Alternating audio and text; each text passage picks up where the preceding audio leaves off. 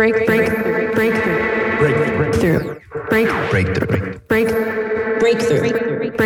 You are now listening to Breakthrough News.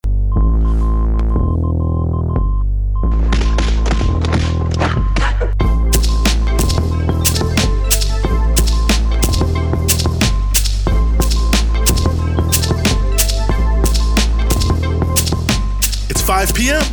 You're listening to Breakthrough News, and this is The Punch-Out. We're following the news all day so you don't have to, giving you everything you need to know about what's in the headlines and what should be. And yes, we are back here on The Punch-Out, 21st of April, 2022.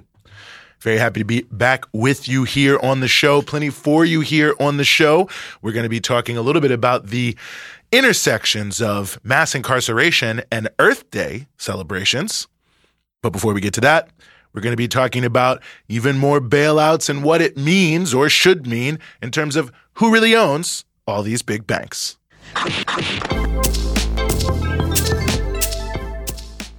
As the Federal Reserve continues to slowly release information into the variety of loan programs it rolled out just before and during the pandemic, evidence is growing that most of these programs are really a cover for the fact that, allegedly designed to save the economy, most of them end up really being just corporate welfare schemes, propping up a totally unsustainable business model that has been deemed, quote unquote, too big to fail.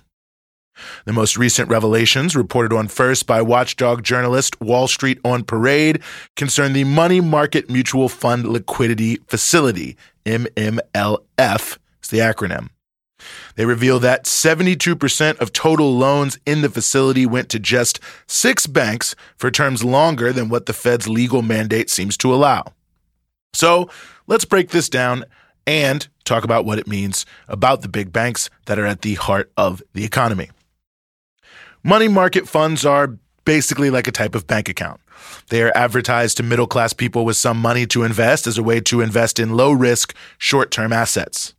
This means that it's relatively safe, like a bank account, but it earns money on your deposits at a much more significant rate. And since the investments are short-term, it's easy to cash out. So in other words, it's a place to park your money where you can earn a little extra, but that it's easy to tap for your everyday cash needs. Many large investors park huge sums in money market funds for short periods for basically the same reason. You can park your idle cash there, earn something on it, and figure out what else you want to invest in to potentially earn significantly more. Money market funds play a big role in the broader economy. Since they are more or less just one big pot of cash, big-time investors like hedge funds and others who hold assets that are hard to liquidate borrow money from money market funds to get the cash for their day-to-day transactions and trades. So in a situation like the beginning of the pandemic, when the economy is essentially in free fall, money market funds face a pretty obvious problem. Everyone wants to cash out all at once. And since money market funds, same as your bank, by the way, aren't holding all the money, but lending it out, at any given time, they may not actually have your money available to give back. So the Fed facility was designed to allow financial institutions to borrow to make sure that they could indeed pay out when requested.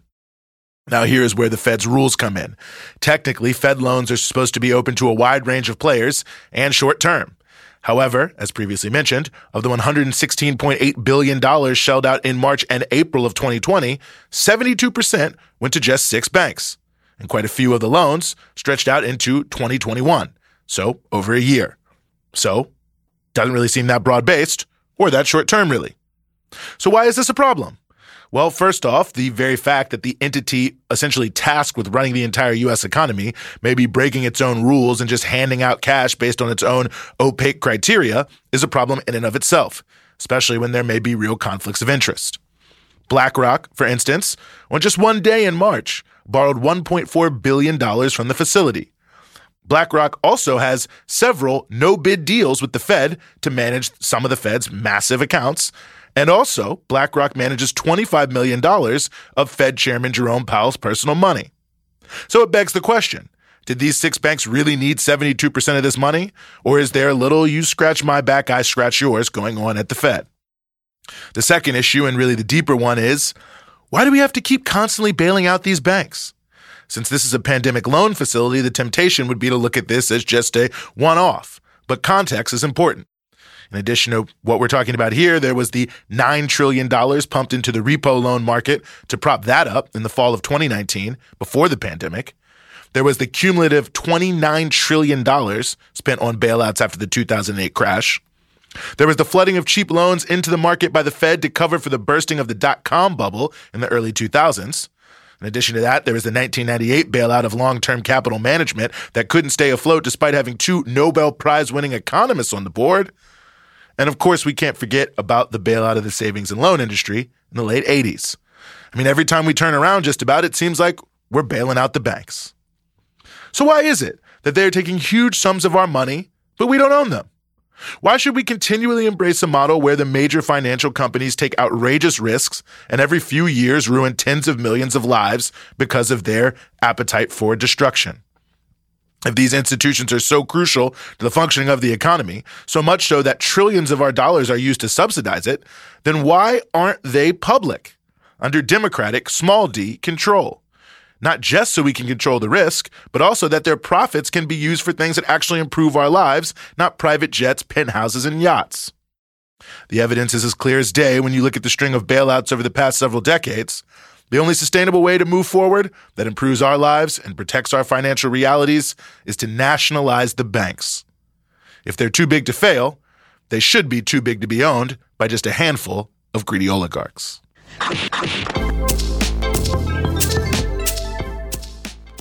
Earth Day is this week, which makes it as good a time as any to remind you how prisons in the United States in more ways than one are toxic environmental hazards, and that incarcerated people are subject to all sorts of environmental exposures that clearly make a mockery of the constitutional right we all have to an environment free of toxic substances, not to mention basic morality. As the Prison Policy Initiative notes, quote, 1/3, 32% of state and federal prisons are located within 3 miles of federal Superfund sites, the most serious contaminated places requiring extensive cleanup. Research warns against living, working, or going to school near Superfund sites, as this proximity is linked to lower life expectancy and a litany of terrible illnesses, end quote. As an example, they note that, quote, in western Pennsylvania, for example, a state prison located on top of a coal waste deposit has done permanent damage, causing skin rashes, sores, cysts, gastrointestinal problems, and cancer, with symptoms often appearing soon after arrival. A scathing report from 2014 exposed these patterns of illness and neglect, but the prison, SCI Fayette, remains open, end quote. Also worth noting here that the award-winning journalist and political prisoner Mumia Abu-Jamal, who is falsely imprisoned in Pennsylvania, helped reveal some of this information. The Prison Policy Initiative goes on to note that, quote, the Rikers jail complex in New York City is sited squarely on a landfill, making it a particularly cruel metaphor. The leaching of toxic fumes from poorly decomposing trash has caused anguish to the point where correctional officers have sued the city, end quote. And the initiative also details cases exposed in the recent past that further reveal these issues, specifically how prison water supplies are also often poisonous. They note that in state prisons in Massachusetts, incarcerated people for many years have had to fear for their health because their water has been, quote, dark in color, bad smelling, and clogging filters with sediment for years. And testing in one of those prisons showed dangerous levels of manganese, which can lead to neurological disorders.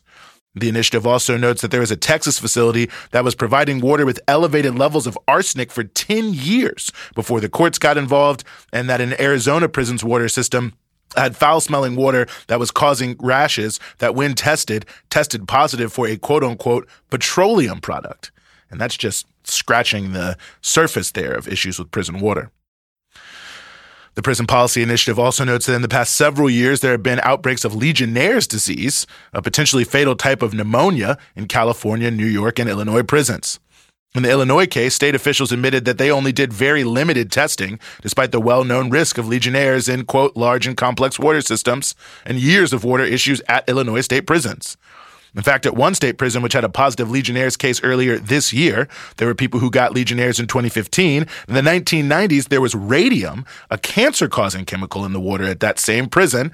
And as the news site The Appeal notes, quote, the prison distributed bottled water to staff free of charge, but not to prisoners.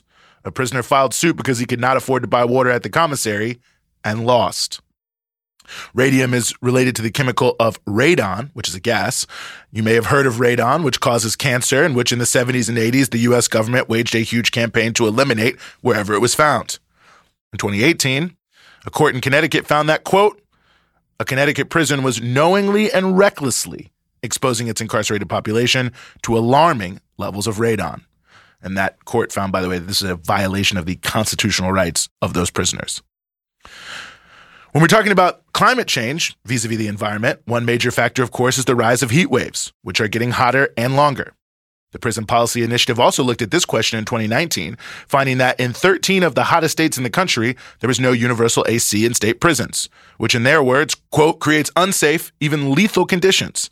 Prolonged exposure to extreme heat can cause dehydration and heat stroke, both of which can be fatal. It can also affect people's kidneys, liver, heart, brain, and lungs, which can lead to renal failure, heart attack, and stroke. They go on to note that many people in prison are especially susceptible to heat-related illnesses as they have certain health conditions or medications that make them especially vulnerable to the heat. End quote.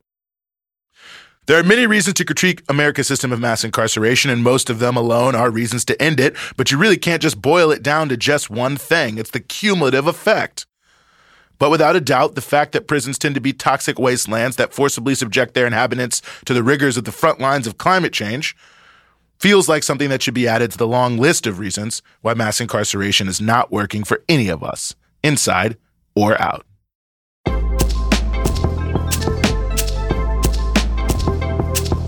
That's the Punch Out for today.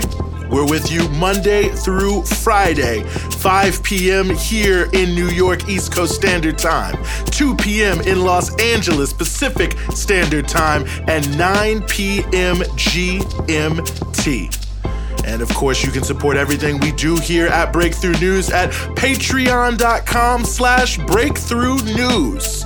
It's your patronage that keeps all of our offerings here at Breakthrough News moving forward. And of course, you can check us out across all your social media platforms, Instagram, Twitter, Facebook, at BT Newsroom.